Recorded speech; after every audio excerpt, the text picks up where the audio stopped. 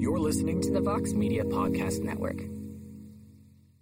José Youngs here at MMAfighting.com here with another episode of the A-Side Live Chat. Sitting next to me is, of course, Petesy Carroll. Petesy, what's it like to be drunk on a Wednesday? Well played, sir. Amazing, to be honest. I don't know why more people don't do it. Yeah. Well, it's only 11 o'clock a.m. where I am. It's probably, I don't know what time it is over there for you, but it doesn't really matter. I just assume you're drunk no matter what time of the day it is. It's drinking time every time. Someday when Niall is on this show, it's going to be me just trying to coerce this conversation into a not drunken rant about God knows what. You need to get a translator if Noel McGregor does the show. That's very true. That is very true. People say, what is Petesy saying? What's this and that saying? Like, man, you don't even know. Petesy's one of the coherent ones of this world. Trained in, exactly. Yeah, I've been doing this for years. This lad doesn't know what's going on. Yeah, so people ask for Niall to be on the show. You don't know what you're asking for. But, of course, we have a lot of questions this time, Petesy. Last episode a week ago, we did our end of the year picks and such and this and that. Didn't get a lot of questions, but we did have a great conversation. A lot of I haven't read the questions yet, but I'm seeing a lot of questions. So without further ado, of course, if you want to ask a question, you can go on MMAfighting.com, leave a question in the comment section, or use hashtag the ASAT on Twitter. You can complain about Petesy Carroll because apparently that's all you guys want to do. People think Petesy's one of the meanest men in the media. Why is he cursing so much? I don't like it. Very sorry, guys. Just hope I don't ruin your morning with my foul language. Well, Petesy, you ruin everyone's morning whether you speak or not. That's true. That's true. And Brian Tucker knows all about that. Hi, Brian. Well, without further ado, we're going to jump right into the questions. This one from Zakuko Kegi, longtime commenter, has a lot of people want to talk about this one. It's kind of generated a little bit of a conversation below his comment. So, UFC 246. This card feels like the perfect ESPN card, not a pay-per-view card, and they raised the price. If it wasn't your job, would you still buy this card? Yes, I would, because Conor McGregor is fighting Donald Cerrone, and that is a phenomenal fight. But I'll pull up this card and this fight card in general. I was having this conversation with someone a little while ago that it feels like a boxing card, where it's a very big main event and then a lot of good fights below it, but it's not stacked like we saw UFC 239. UFC 235, even UFC 245, UFC 244, and so on and so forth. But the main event is, of course, Conor McGregor versus Donald Cerrone, a non-title fight, welterweight bout. The co-main event is Holly Holm and Raquel Pennington, and then after that, the rest of the main card is Alexia Oleinik and Maria Screen, Claudia Gadelha versus Alexa Grasso, and then Anthony Pettis versus Carlos Diego Ferreira. That is the main event of the pay-per-view card that they raised the price. So, Petesy Carroll, if it wasn't your job, would you still buy UFC 246? Yeah, of course. I mean, yeah. There's a reason why this is one of the few cards they've made pay-per-view in the UK and Ireland as well. They know people are going to pay for it. Like a lot of the times, I feel like people get upset with the pay-per-view in the UK and Ireland for UFC because it's just new. We've never had to pay for it before, so there's always going to be that people kind of pushing against that being brought through. But, you know, I saw far more of it when people were asked to pay for Khabib v. Dustin and, say, John Jones v. Thiago Santos. I believe they had to pay for too. There was a lot more pushback against that, but I guess ever since this model was rolled out, we had a good idea that it would be the McGregor fights that we'd be charged for. So I think everybody's happy enough with that. Again, the criticism of the card, I can remember similar criticism of 202 before that happened as well.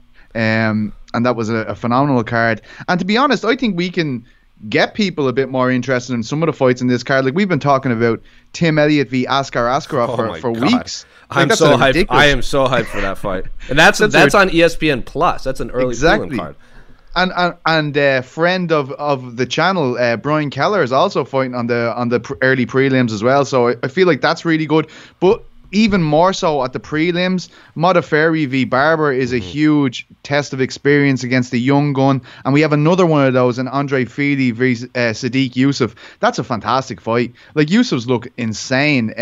He's been on my radar ever since he was a teenager, and he was training in that Lloyd Irvin team. Remember, they were just all those young guns trained together. I remember him from back then. He was only 16 at the time. And also Drew Dober and Nasrat Haqparast. Haqparast has had a huge kind of entry into the UFC. I think he's 3-0, and I haven't, like, apart from select few guys like GSP and Rory McDonald, I've never seen Faraz Zahabi saying this guy is a future world champion. He has said that about Nasrat Haqparast, so I'm very intrigued about the Afghani-born German ahead of this fight. Yeah, and even like if you look at the early prelims, like Sabina Mazo versus JJ Aldridge is the first fight of the card, and I've been a big proponent of Sabina Mazo, former LFA veteran, and that JJ Aldridge is I believe one of Rose Namajunas' training partners. So it does have the loss to Macy Barber, but she was looking really good until she wasn't. I remember similar criticism for UFC 242, the Habib Poirier card, where the co-main event was Felder Barboza, and then the rest of the card has like Islam Makhachev versus Davi Ramos. I think the Curtis Blades fight was on the main card. That was a really good fight, and then Carlos Diego Ferreira and Taizumov was also on the main card. So that ended up being a really good card. But again, like you brought up UFC 202, I believe the co-main event was Rumble Johnson and Glover Teixeira. That fight was like 13 seconds. We had Cowboy Cerrone, Rick Story, where Cowboy had like that combination finish with the head kick.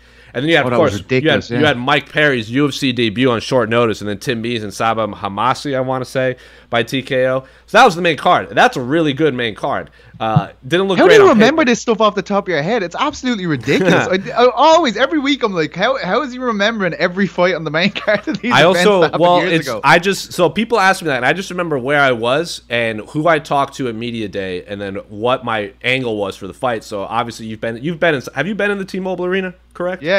So I had the media box seats. I didn't have Octagon side for that. So I just remember looking down into the Octagon for those fights. And I also remember Cody Garbrandt knocked out Takei Mizugaki faster than Dominic Cruz knocked out Takei Mizugaki. And then he looked up and was like yelling up at Dominic Cruz, who was in the ESPN or the Fox booth at the time.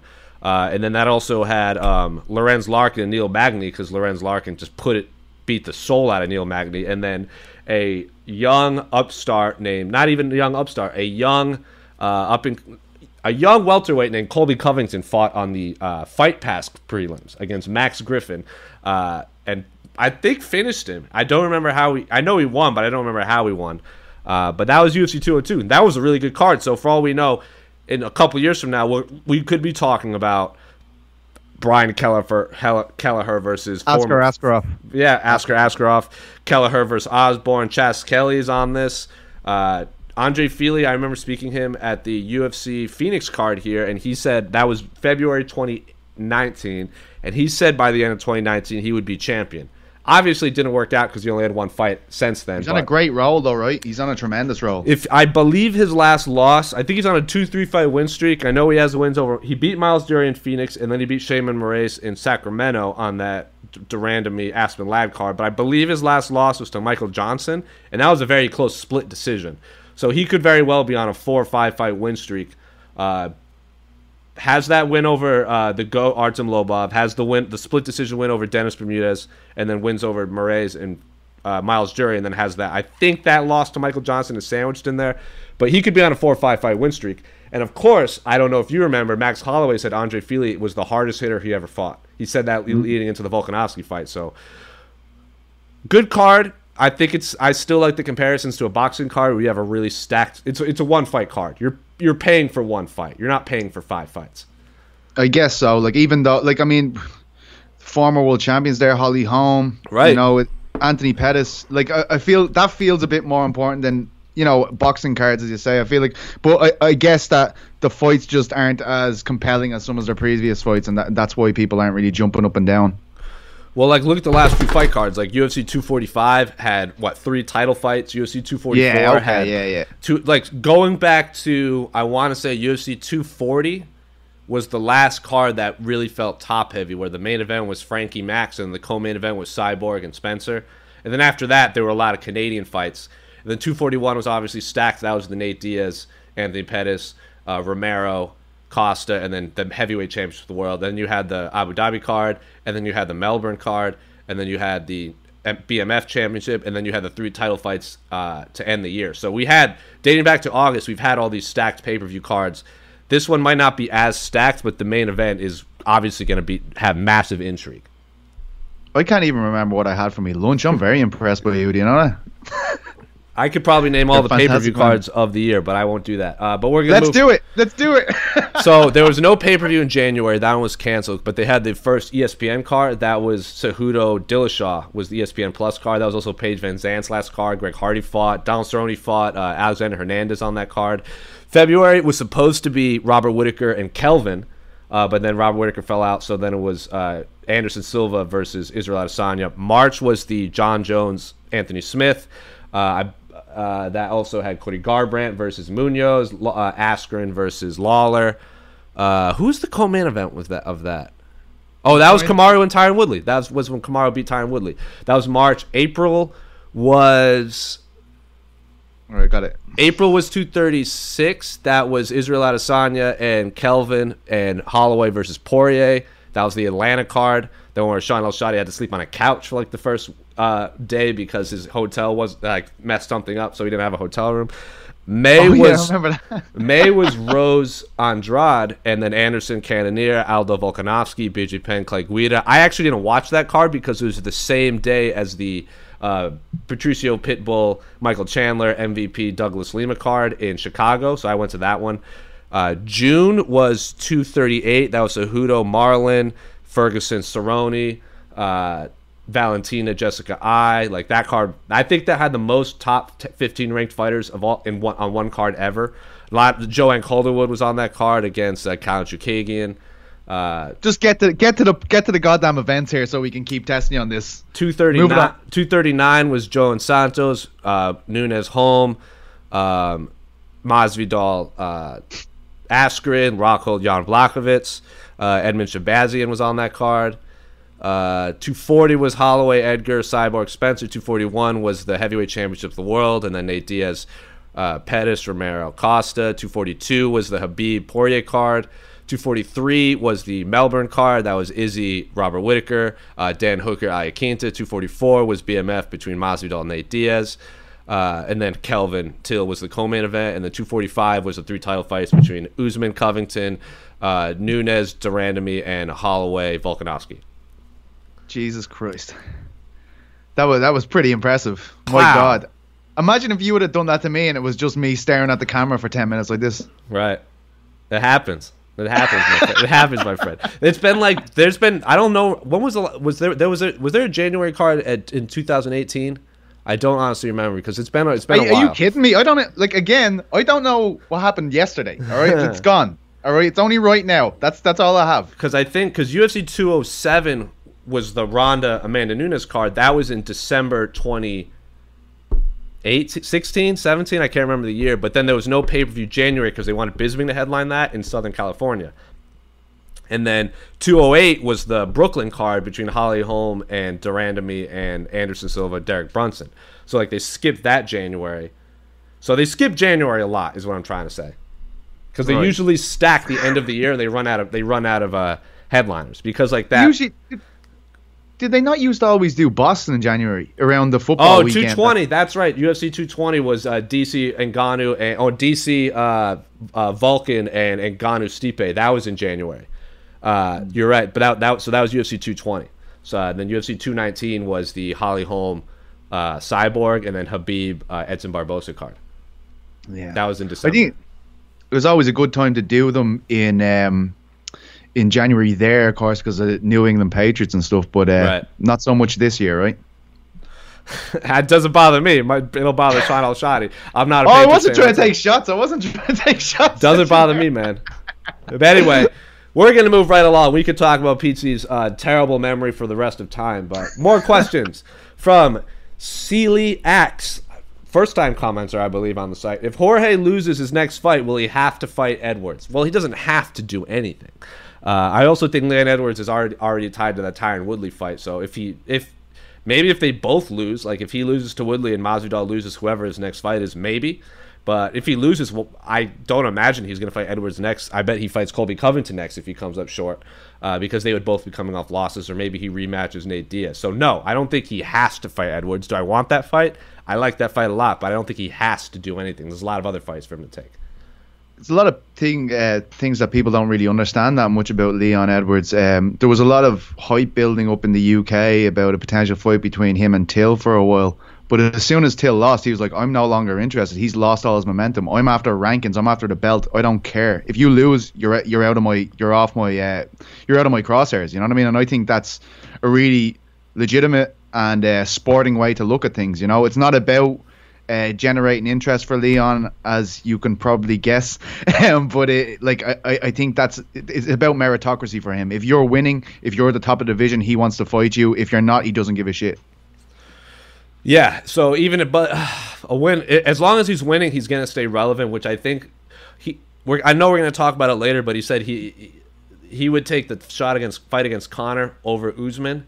I think if you're Masvidal, you see Conor as an easier fight stylistically than fighting Kamaru Usman. Kamaru Usman's bigger. He's a wrestler. He's not going to generate it's basically higher risk, lower reward to fight Kamaru Usman. And he said the belt's always going to be there. He doesn't have to fight Usman for the belt. He'll fight whoever.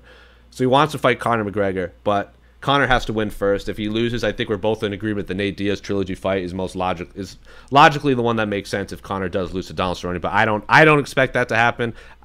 We'll wait for our preview show when we're both in Las Vegas doing this show, which I cannot wait to do. But no, that fight's not even booked between Ty and Woodley, right? Like that's just all hearsay at this point. Yeah, I mean, we were talking about it on Eurobash early December. We heard that it was either going to be Woodley or Edwards or Hermanson or Till, and I think 2 weeks ago Mike Bond said it reported as in the works. And then of course Leon came out and how dare he abuse Tyron Woodley's spitting game. You can't do that, my friend. If he's dropping bars like that, you've got to stand off for a second. Like, you know, slag his fighting ability, slag everything, but don't attack his rap music, or else he may not fight you in London. Yeah, That's a big threat. Tyron Woodley spits venom, and apparently Leon Edwards made fun of it. So, but then, can I ask you just one question about his venomous rap? I'm wondering about, is that a real thing? Him doing that, the take his horse to the old whatever it is, take the Old Town Road. I saw a version of that with Randy Couture singing the chorus and Tyron rapping in between, and Randy's like, I'm gonna take my horse to the Octagon, and I nearly disappeared. I cringed so much. Like, was I mean, that for the World MMA Awards, because I know they do skits. Oh, I think so. I don't remember because I know Ben Askren did a Baby Shark parody, and they ended it talking crap about Dylan Dennis. I don't honestly know, but that sounds terrible from everything. Just sent me the other day, and I was like, I don't. Maybe it was Leon actually. Maybe Leon posted it, and that's what the rap that he chose to diss. But I always say that the only one of those skits that was ever worth its weight in gold was Cormier and his love of chicken. Yeah, that was my favorite. I think it was Cake. Oh, what? Oh yeah, sorry. What was the rap? I don't remember. I don't know.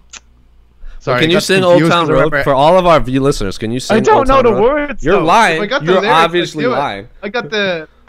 I remember that Randy was doing it like it was a fight themed one though. It wasn't the lyrics of the song. Everybody watching or listening to this after the fact, can you tweet at Petesy Carroll that he's a liar and clearly knows the words to Old Town Road by Lil Nas X? I don't even know what's his name. Lil who? Lil Nas X. I thought it was a Tyron Woodley song, to be honest. You thought Tyron Woodley wrote Old Town Road? No, I didn't know your man's name though. Like, best of luck to my man's name. That's funny. Lil Nas X is a cool cat though. He seems like a fun guy to hang out with. Anyway, moving right along. Nothing about the man. From Lodovic, what's up with UFC? Long time commenter, the legendary Lodovic, and Matt the Donk threw a question in too. What's up with UFC titles? Middleweight, Izzy wanted to be an active champion, fight 3 or 4 times a year, yet we're 3 months away from his last fight, and he has nothing announced. What's going on there? Welterweight. Jesus. Well, we're going to go down. So, middleweight, what's up with Izzy not fighting right now, Petesy Carroll? Last I heard, he wanted to fight Romero in March. I assume he's holding out for more money, but I don't know that for sure. Yeah, I would guess so. Like, the guy is like really active. I just feel like it's a bit harsh to be like, "What are you doing, mate? Hurry up and fight." He wouldn't be the one I'd say that about. But who's rushing to fight Romero? Like, the fact that he's calling out Romero should be enough for fans to get hyped. Yeah, man. Like, that's an awful fight for him. Like, that's the one fight. If you could pick a single person in the division and go, "Do you know what I think is going to be tricky?" That's the one fight. So, you know, fair play to him for even entertaining it. Like, he could easily say, look, Romero's coming off a loss. I have no interest in that. So whenever that fight happens, I'm ready to watch it. And I'm pretty sure that Adesanya isn't going to get to the stage where he hasn't competed in a year or something like that. I just don't expect that to happen with him. Yeah, he'll fight before the summer, and then he'll probably fight 2-3 more times after that, depending on physically how he comes out. Because, like, again, Jorge Masvidal said it perfectly. You fight Yoel Romero, you're physically never the same again. So I know Izzy wants to be an active champion, but let's see how he physically is after fighting Romero first. Welterweight, is Masvidal next, or are we waiting for Woodley versus Edwards to play out? I think if you're Usman, you want Masvidal to be next, right? 100%. As we've said for the last 3-4 weeks, everything is hinged on January 18th. If Conor wins, Masvidal might want that fight first. Like, if Conor wins again, like, we need to remember how much clout this guy has if he's in a good position. I mean, more powerful than any fighter probably in the history of the organization 100%. In terms of what he can make them do, what he can architect for himself. So, you know, I feel like the welterweight title picture, we'll probably move on. We'll know what's going on after January 18th. But yeah, I think if Conor loses, Masvidal fights Usman. If Conor wins, there's going to be a lot of talk of Conor and Masvidal. I don't know if it will happen. And maybe if Conor wins, Usman will fight Edwards if he gets through Tyron Woodley. But I do think that that's the fight to make, right? Leon Edwards versus Tyron Woodley. Like that seems to be a perfect fight. Amidst all the confusion, that's a good fight to make. I agree. And then we always have Colby Covington returning at some point. I know his jaw is wired shut, so he probably won't be fighting until late 2020 if he fights at all this year. So there's a lot of... When he returns, he's going to have a huge impact. It's going to really shake things up. You know what I mean? Just depending on when he re-enters that situation, regardless of the loss, he's going to really shake things up. And then for all we know, Nick Diaz is going to return, and then we have another wrench thrown into the cog. Bantamweight, do you think they actually give Aldo the next shot? I hope not. I agree. You know, I love Jose Aldo. I think he's a genius. The greatest featherweight ever, you know. I thought he was brilliant against Marlon. I think, you know, I can't say enough good things about the guy, but it just doesn't make sense to do things like this, you know. Yeah, and I know I believe it's Damon has a piece coming out with Marlon Moraes where Marlon kind of talks about it. Jose Aldo calling out Henry Cejudo and Henry Cejudo wanting to fight Jose Aldo. So it's a weird situation for the Peter Yans and the Aljamain Sterlings and the Marlon Moraes. Even Corey Sandhagen will probably have a fight early spring, late winter. It would be disappointing if Jose... I mean, I like that fight as a martial arts competition. Like, I like Aldo versus Cejudo. Stop, yeah. I love that fight, but I don't want it to happen. I want Jose Aldo to fight Uriah Faber, rematch at bantamweight, or I know our cameraman extraordinaire, Casey Leiden, will want who he calls the most intimidating... Have you heard this? The most intimidating fighter on the UFC roster, Ryan Hall. That is what Casey Leiden calls Ryan Hall, because I'll let him explain it to you. But he wants Ryan Hall to fight Jose Aldo next, which I like that fight too. Probably won't happen.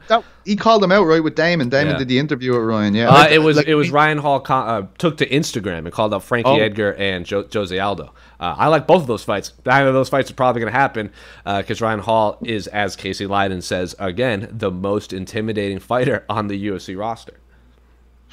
Well, you know, I don't want to disagree with Casey because he already beats me regularly and I have to see him next week. Mm-hmm. I mean, I've been conditioning my body by getting my friends to attack me with sticks. Yep. But I'm still not comfortable to disagree with him. So, yeah, I absolutely agree with that. Yeah, there's a difference between sticks and Casey's fists, though. Casey's fists are much harder.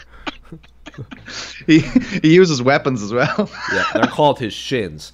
Light heavyweight, what's next for John Jones after his inevitable win over Dominic Reyes? That's a little disrespectful, but okay. I feel like the division has to do something if they want them to stick around there. Like, the light heavyweight need to make something happen, really. I know it's a bad thing to say, but I can't see a reason why he wouldn't go to heavyweight after this next one.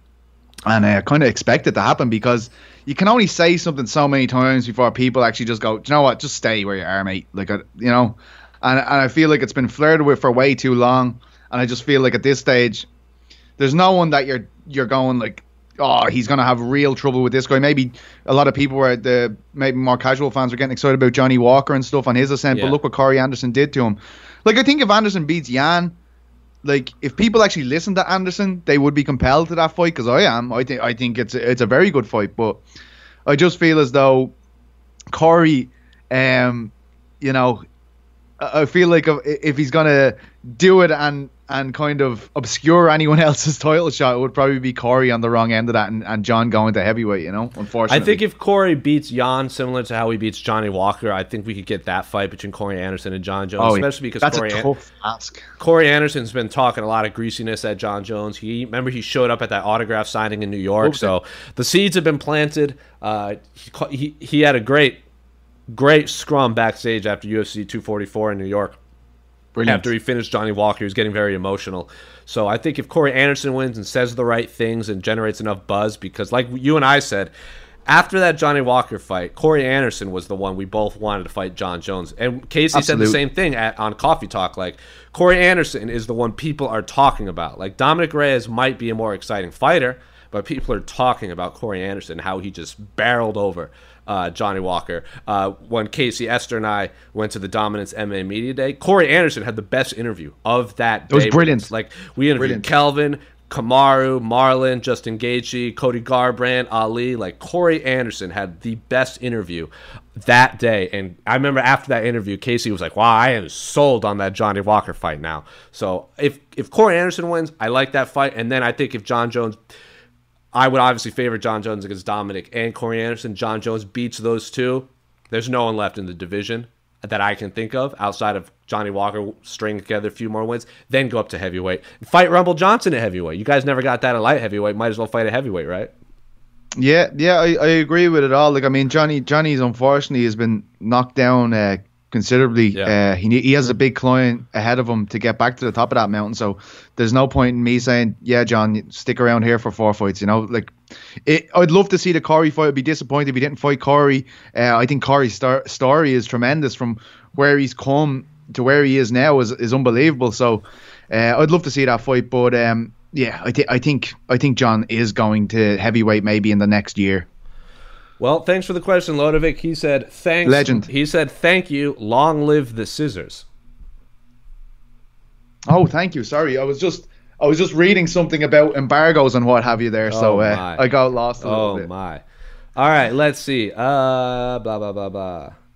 Conor above featherweight. If Conor loses to Cowboy, and then this is from a longtime commenter, Trumbo. If Conor loses to Cowboy, then despite winning the lightweight belt, his record after leaving featherweight will be 2-3.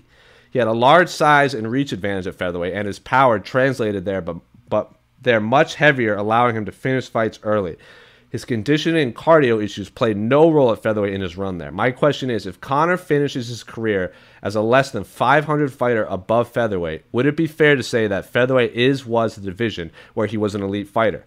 And above featherweight, he's an extremely talented fighter, but not an all-time great. If he loses to Cowboy and then loses to Nate in the trilogy and retires, what does his legacy look like? Undefeated at featherweight, 1-1 at lightweight, and 1-3 at welterweight.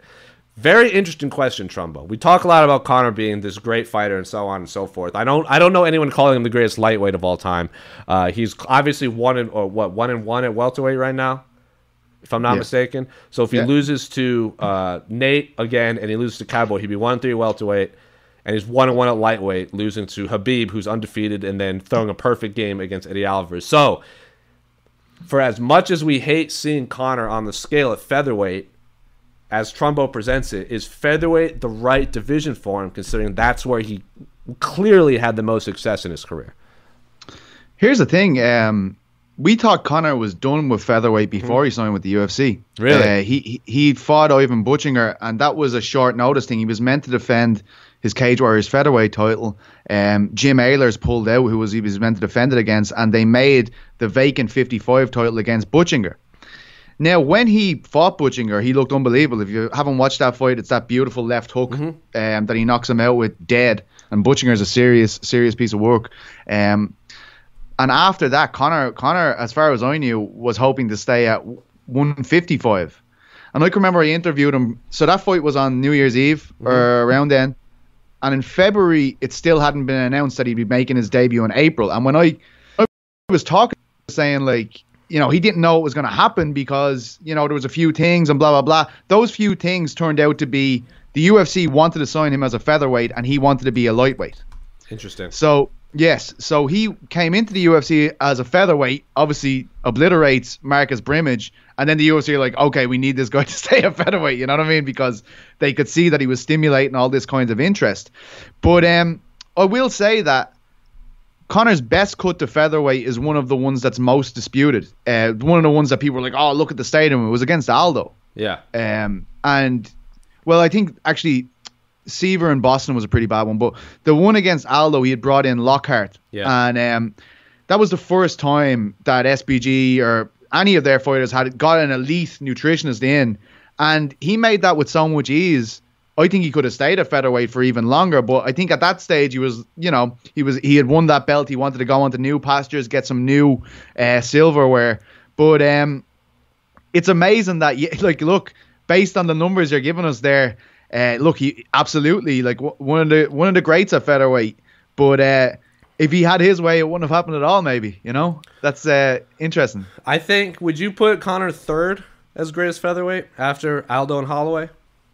Yeah, I guess so. I guess his greatest contribution to the featherweight division was the knockouts, making it hot, and really putting a spotlight in that division, because until him, I can never remember that many casual supporters being interested in that division. I think he really allowed these lighter weight divisions to be to really thrive and stimulated them across the board, because even like the 35 champion is talking about Conor, the 55 champion, everything around it, even though 55 has always been a great division. I think he's one of the greats. Look, like, he hasn't had the best run in the last year. He's had bad things go on outside the octagon, but Conor McGregor's a name that we're never going to forget in this sport.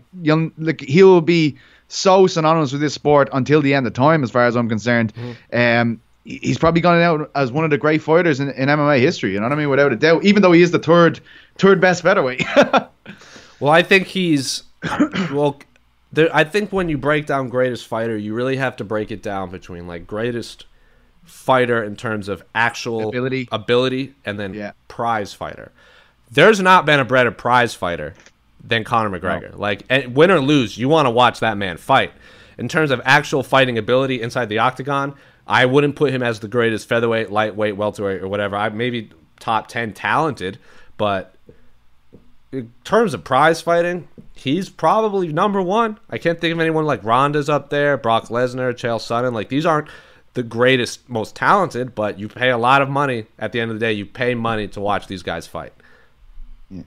Even Ben Askren was a great prize fighter. Like, he might not have been the most talented, but you wanted to see him fight. Amazing, yeah. But I do feel as though because he hasn't got that win since 2016, that initial run is overlooked to some degree. You know, it hasn't been the greatest run for Conor. Look, we don't know where he's at really until we're going to see him against Cerrone. But that initial run in the UFC was unbelievable. Like, I mean, it was the sporting moment of a whole generation in this country. You know what I mean? It was insane. I mean, it captured America by storm. I mean, I remember during the NFL playoffs that were on Fox, like, they were showing Conor McGregor commercials of him hyping his fight against Dennis Seaver.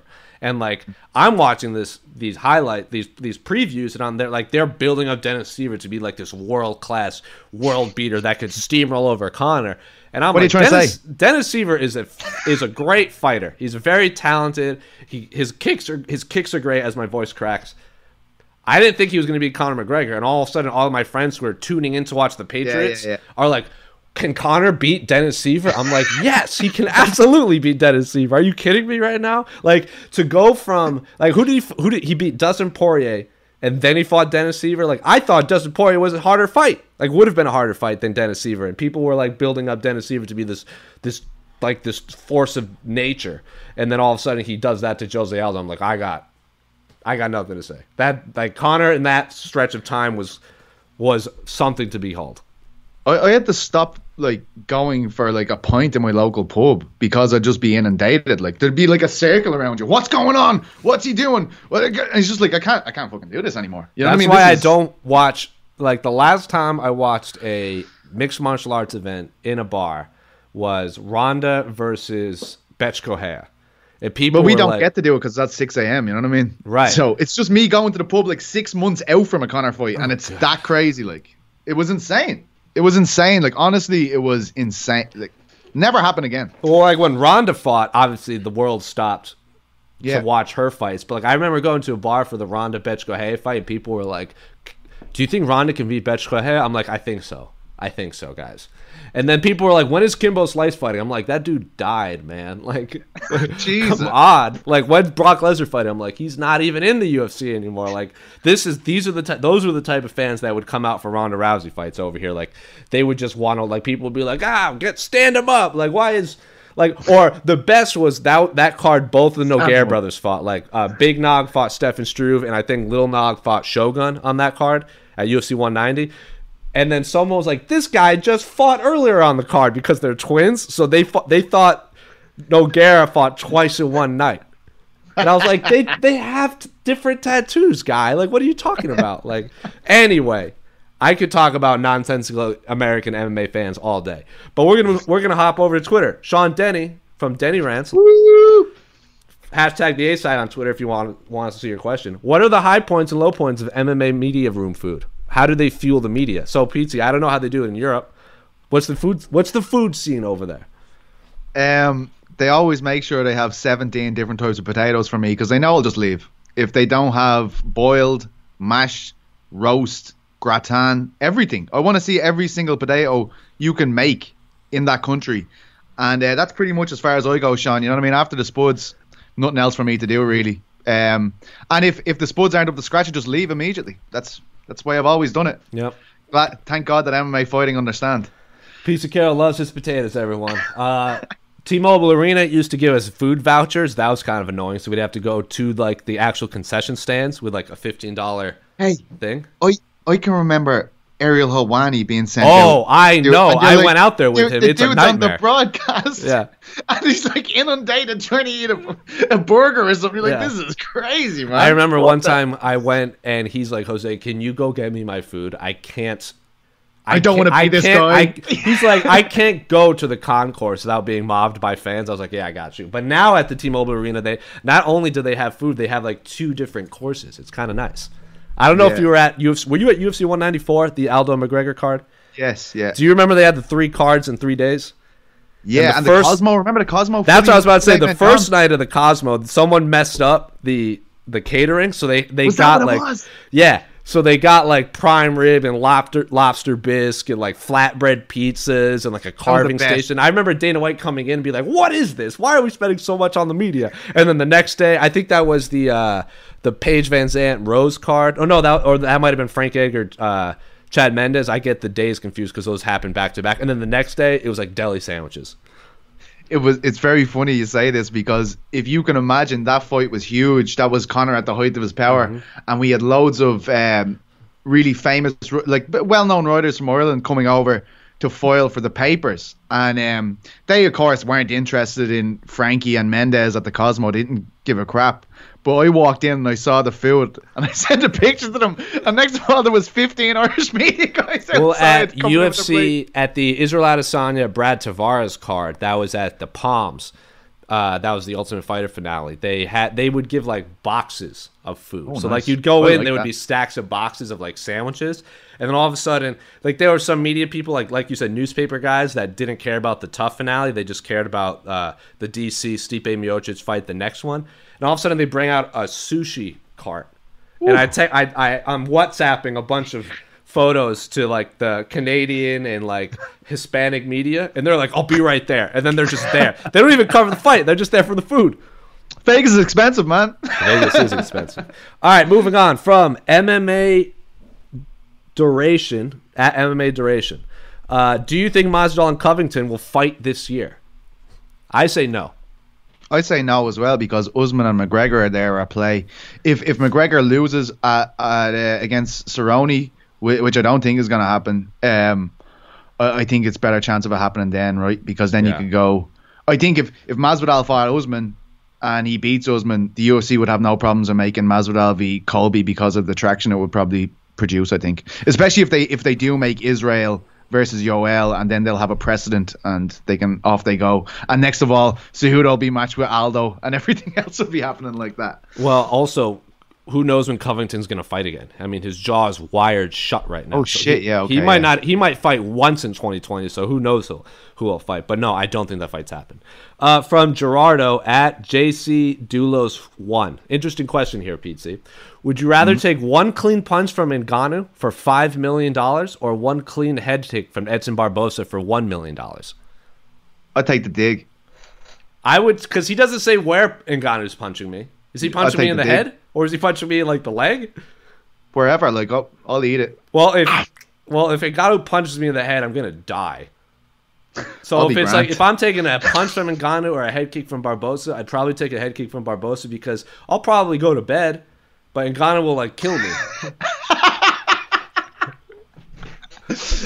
I'm just eating the Ngannou dig. I'm just taking it. But if Ngannou, like, punches me in the ribs, I might break a lung or puncture me. Break a lung.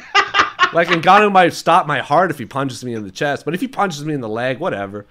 Punch me in the leg. Just give me a dead leg, yeah. But like, Ngannou punching me in the chest could kill me. Yeah, that's true. But I just want to be able to say I did it. I want. I don't actually, because then everyone's gonna be like Francis Punch Pizza next time you see him. But Barbosa is terrifying. Like, I feel like that's gonna be. Just imagine looking at them going like, right, go, and they're like bouncing on the spot. They're like, oh no. You speak logic. I think it is the Barbosa. Just like for the future generations of the Carrolls, I think that's probably the best way to go. From John Baltz, longtime listener. He always tweets about us, and he tweets us. Clearly, Petesy Carroll knows the words to Old Town Road and wisely didn't sing them because he didn't want Lil Nas X's publishers coming after MMA Fighting's YouTube channel. So exactly. Yes, thank you. That's fair. Alex K. Lee. Google the words there. Alex K. Lee tweets, check out Jose Youngs rattling off dates and details of events off the top of his head. Hashtag the A-side. Man, those crystals must really work. JK, crystals are stupid. You're stupid, Alex. And that's too far now, Alex. That's personal. That's getting personal with us now. You can't. And then into it, man. In the reply, though, Mike Bond of MMA Junkie writes, Child's Play, still waiting for details on the trivia challenge. Mike Bond, you don't want that, man. I talked to Ariel once because Ariel does like the trivia game show between fighters. I'm like, dude, we should have MMA Fighting MMA Junkie because I think me and Bond would go after each other. Yeah, you would be useless. You would be very useless, but I think I could carry the load, and I think me and Bond would go after. I've been calling out Bond for a trivia challenge for a long time. So Casey would be good at that as well, actually.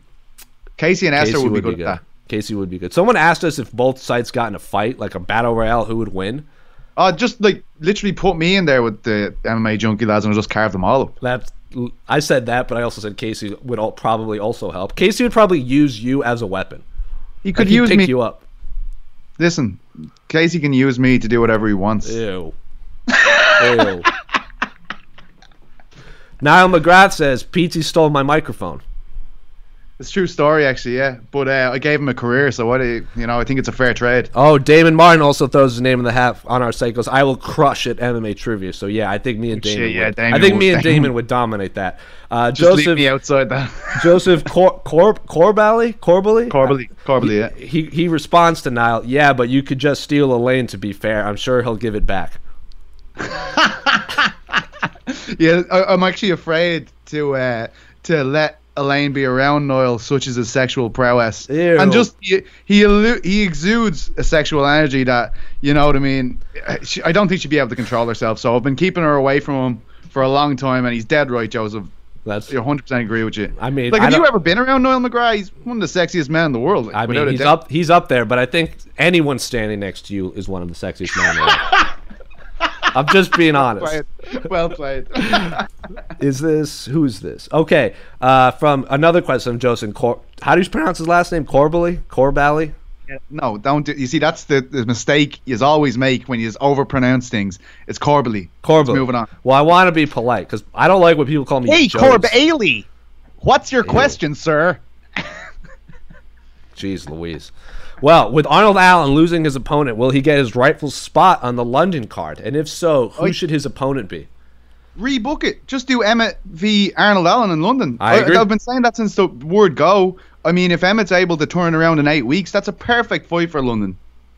That's someone named Stuart Tuckwell asked pretty much the exact same question. He said, I would like to see Arnold Allen versus Shane Burgos in London. That would be a brilliant fight. That's a great fight. And especially with Arnold Allen had fought Amir Khani to a split decision a couple of years ago. And then, Burgos destroyed Amir Khani really in his last outing there at MSG. So I think that's a good fight, yeah, definitely. And Burgos is a great fight to watch as well. That's a very tricky puzzle for Allen to solve. Allen versus Calvin Kattar would also be a really good fight, but Calvin Kattar's coming off a loss. From Andy Stevenson, would Conor McGregor benefit from switching to a different Irish gym? I couldn't do that. No way. That's it. Someone replies, imagine the absolute mayhem that would cause. Oh, there'd be people screaming in the streets for weeks. No, if he was ever going to go... the thing about Ireland is, when people started suggesting this, he needs to get out of Ireland, it was when he was bigger than, he's bigger than Jesus here. People, no, but you know what I mean? They lose their fucking minds. I've been around him when he's walking around Dublin. It's crazy, man. It feels like, I feel like when you're that much of a celebrity, in your hometown, there's a million reasons why you shouldn't go training, right? You can do absolutely anything you want. You have the keys to the city. So I think if he was ever going to leave, it would be to leave Ireland, I agree. But I don't think that's ever going to happen anytime soon. I mean, he brought John Kavanagh and Artem were in his corner to fight Floyd. John Kavanagh is like a jiu-jitsu coach, and Artem is a 500 MMA fighter. And they were in his corner to fight the greatest boxer of our generation. Owen Roddy, I get. Owen Roddy is a phenomenal boxing coach, but I did not understand why John and Artem were in that corner. But Conor's loyal, so... it didn't surprise me, it confused me. They all just wanted those sweet waistcoats, I'd say. That was a nice outfit. Another question from Stuart Tuckwell. How many current Cage Warriors fighters does Peachy think will be in the UFC by the end of the year? I think Modestas Bukaukas has a good chance of getting signed because he's from London ahead of that London card. I think Joy Herbert, who was the featured fighter on our prospects list this year, he's a teammate of Leon Edwards. I think that will be his perfect entry. If Leon Edwards headlines London, get Joy underneath him to put a bit of a shine on him. I also really excited about Jack Cartwright, who won the bantamweight title on that tournament in one night. He knocked out Marko Kovacevic and Scott Malone, two former title contenders to win the belt. I'm really, because I don't know a lot about him, I'm intrigued to see him. And with a record like that, he could see himself signed. And I also think that Ross Houston is on the verge of signing for someone. Ross Houston, I believe, is on the verge of signing for a lot of people are interested in him. I'm hearing Bellator, One Championship, UFC, everybody interested in him. So that's what I hear anyway. So I'd say 4, maybe between 2 and 4, and hoping for 4, obviously for the fighter's sake. Yeah, I mean, I believe you, but. Bellator is doing a lot of big things in Europe. Could a lot of those guys sign with Bellator too? Does it have to be the UFC, or does Cage Warriors not have a good relationship with Bellator right now? No, there's a bit of a jousting session going on there, but generally Cage Warriors, once you have the Cage Warriors belt, the UFC are going to sign you. It's only a matter of time. I think 100 fighters have gone from Cage Warriors to the UFC. I doubt there's any other promotion in the world with that kind of record. It's 94 or something. LFA probably is way up there. Yeah, I'd say so. Yeah, but what happened recently was that Soren Bak signed for Bellator over the UFC. That was the situation that we were told. Both of the promotions wanted him. Bak ended up going with Bellator. He won in his debut against Terry Brazier, a former Obama champion. So usually it was always Cage Warriors to UFC. I guess Bak has broken that mold. Maybe Houston will go on and do something similar, but most of the time it goes Cage Warriors to UFC. Someone in the YouTube comment section complimented your Adidas outfit, by the way. Oh, thanks. I'm only wearing the top though. I have a full tracksuit, but I've got jeans on today, his exact phrase was, "Dude on the right is rocking a Jonathan Davis Adidas outfit." I don't know what that means. I don't know who Jonathan Davis is, but he's obviously very handsome and stylish. I assume he's just drunk or, Ugly. All right, let's see. More questions, because a lot of the questions are just about Conor, which we've talked about a lot. Thoughts on Canadian fighter Jordan Young Gun Mean signing with Bellator, 31-12. So Jordan Mean, I believe, debuted around the same time as Rory McDonald, but he fought at an insane rate.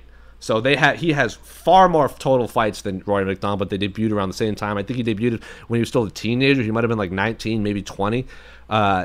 So, yeah, what do you think about Jordan Mean signing with the Bellator after his UFC run? Well, I think he's a very exciting fighter, first of all. Like, I think he's always in great striking matches. He has great knees, great elbows. Like, I mean, he's just a vicious kind of guy to watch, Jordan Mean. So I think it's a great signing. I think they could stimulate a lot of interest in their younger fighters by pitting them against a guy like Jordan Mean. And if Jordan Mean ends up overwhelming those guys, he'll be right in the mix there in the division when it comes to the title talk. And look, he has name value straight off the bat. Yeah. The fact that we're talking about him, the fact that fans are asking about him, it's a big deal. Looking at his record, he's also former Strikeforce champion. He made his debut, not champion, Strikeforce fighter. Made his debut in 2006. So in the last 15 years, he's fought more than 40 times. His losses are he lost to Jason High back in 2010. He lost to Mike Ricci in 2009. And then Tyron Woodley, Matt Brown, Thiago Alves, Emil Weber-Meek, and Bilal Muhammad. So he's not losing to bums. He does have wins over Mike Pyle, Dan Miller, Eric Silva, Alex Moreno. So Cyborg Santos, Evangelista Santos back in the Strikeforce time. So went Josh Berkman, Joe Riggs. So he's been around the block. And I'm just looking at his early records. He fought his UFC debut was against his MMA debut was against Rory McDonald, June 2006. He then fought in August, September, October twice, and December. So in 2006, he fought 1, 2, 3, 4, 5. He fought 6 times in 2006. Jeez. Not only did he fight 6 times in 2006, he fought 6 times between June and December. All you need is an 8-week camp. Don't see the big deal. And then in 2007, 1, 2, 3, 4, 5, 6. He fought 7 times in 2007. So in 2 years, he fought like 13 times. He's like Travis Fulton. He was out for his record there at the start of his career, was he? Honestly. And that's like Travis Fulton wasn't even cutting weight. Like Jordan Mean was cutting down to welterweight or middleweight or whatever it was. Yeah. So dude was a monster. And I don't know if it caught up to him, but I remember his knockout on Mike Pyle. God, what card was that? Oh man, I can't remember what card that was. I want to say it was one of those. It was either the Tulsa or the Albuquerque card. I know Benson Henderson headlined it, but I can't remember if it was against Rustam Khabilov or RDA. And then his loss against Matt Brown, I know, was on the Strikeforce. It was basically the Strikeforce card, the San Jose card. Benson Henderson versus Gilbert Melendez up in San Jose. I think that had like 11 finishes and 12 fights, something crazy like that. That was an unbelievable card too. I know, of course, but I didn't have to tell you that. You already knew that off the top of your head. I know Jordan Mean, but Jesus Christ, I don't know his ontology that well. I'll tell you that much. My God, what blood type is he? Couldn't tell you, man. I don't know what type of blood type anyone is. I can tell you when they fought, but I can't tell you their medical history. Moving on. Let's see. Interesting question from Hefe01 on the site. Is Tony Ferguson a lightweight George St. Pierre? Their styles and skill sets are very similar. Stick with me here. Both have top-tier wrestling. I was gone already, so he needed to say that. Both have top-tier wrestling. Both work effectively behind the jab. Both have extremely high fight IQ. Both have impeccable ground and pound. Both have solid jiu-jitsu. The only difference I see is they apply their skills in a different manner. Tony likes to strike more and counter-wrestle, while GSP would rather wrestle first. I know all mixed martial artists are well-rounded, but am I wrong with my assessment of their skills? I don't think anyone is like George St. Pierre, and I don't think I've seen a fighter quite like Tony Ferguson. Not to say they have similar skills. I'm sure Tony Ferguson could fight like George St. Pierre if he wanted, but those two are so unique in their skill set that no, I wouldn't compare those two. But I wouldn't compare anyone to those two. Yeah, that's what I was going to say when I heard the question first. Just Tony Ferguson, like anyone, is just no. He's completely unique. But like the points you've made, you're right. Like, I mean, if you isolate those things, he's right that he does those things as well. But I don't see them being similar, to be honest, at all as fighters. I don't. I think they're shockingly different, actually. They're extraordinarily different. Alex K. Lee to Mike Bond says, you don't want none of Jose Rainman Youngs or Damon A Beautiful Mind Martin. That's a little rude. Just because everyone's afraid of Alex because he carries guns and he's a steroid abuser, they crush your skull if he met you in person. So I mean, that's why he's able to talk like that, because everyone's going to be like, all right, Alex, don't send your goons around here to step on my face again. So hope you're doing well, Alex. Please don't hurt me or my family. Thank you. Damon says, we would crush junkie guys in an actual fight. I would pick up Mike Bond and use him to beat up the rest of the staff. I'll just kind of sit on a throne in the background as a final boss in case anything needs to be popped off. Damon also, I think, wants to clarify the Jonathan Davis comment, saying he's the lead singer of Korn. Oh, shit. Yeah. Bow, bow, baka, baka, baka, bow. That song. I know that one. That's it. So I take my face and bash it into a mirror. Image. I am at a loss for words. What happened? What just happened right now? Just give it. You see, I know the words of that. You know what I mean? But that's the only bit of that song I know. So, let's recap the last few months. What did you saw? You sang Dido a few weeks ago. Yeah. And now you're singing Korn. Yeah. Didn't have what's his little name? The guy with the rap? That's not Tyron Woodley. Lil Nas X. Yeah, I don't know his tunes, but next week. Can you sing What's the UFC's theme song? No, I don't know. Like I get excited when I hear it, but I don't know what that man is saying. You get excited when you hear that song? Face the Pain? Yeah, like he's talking about finger painting. That's all I know. Finger paint, did it something to this? Finger paint. That song, yeah, that's all I know. I believe he's saying face the pain. He's saying finger paint. Oh, okay. Everybody knows that. At the quintet grappling match, they did like the UFC versus Strikeforce and everything. They had the teams walk out to music, and that's the song Team UFC walked out to. That's magic, man. Finger Paint is a great song. Finger Paint is a great song. So recap: PT is a big fan of Korn. He can sing everything verbatim, and he's a big fan of the UFC's theme song Finger Paint. But we're running out of time. I don't have any Korn albums. So if you could tell me which one to get, I'll get one. Don't lie. I'll download it right now. Just tell me which one to get. All right, everyone on Twitter, just tweet Korn things at Petesy Carroll. Let me just see which ones that we have here. Korn with a K, not with a C. Korn with a backwards K. Doesn't do that on Spotify. Oh, just okay. Straight up normal K. Right, so should I download Follow the Leader, The Nothing, which sounds very positive.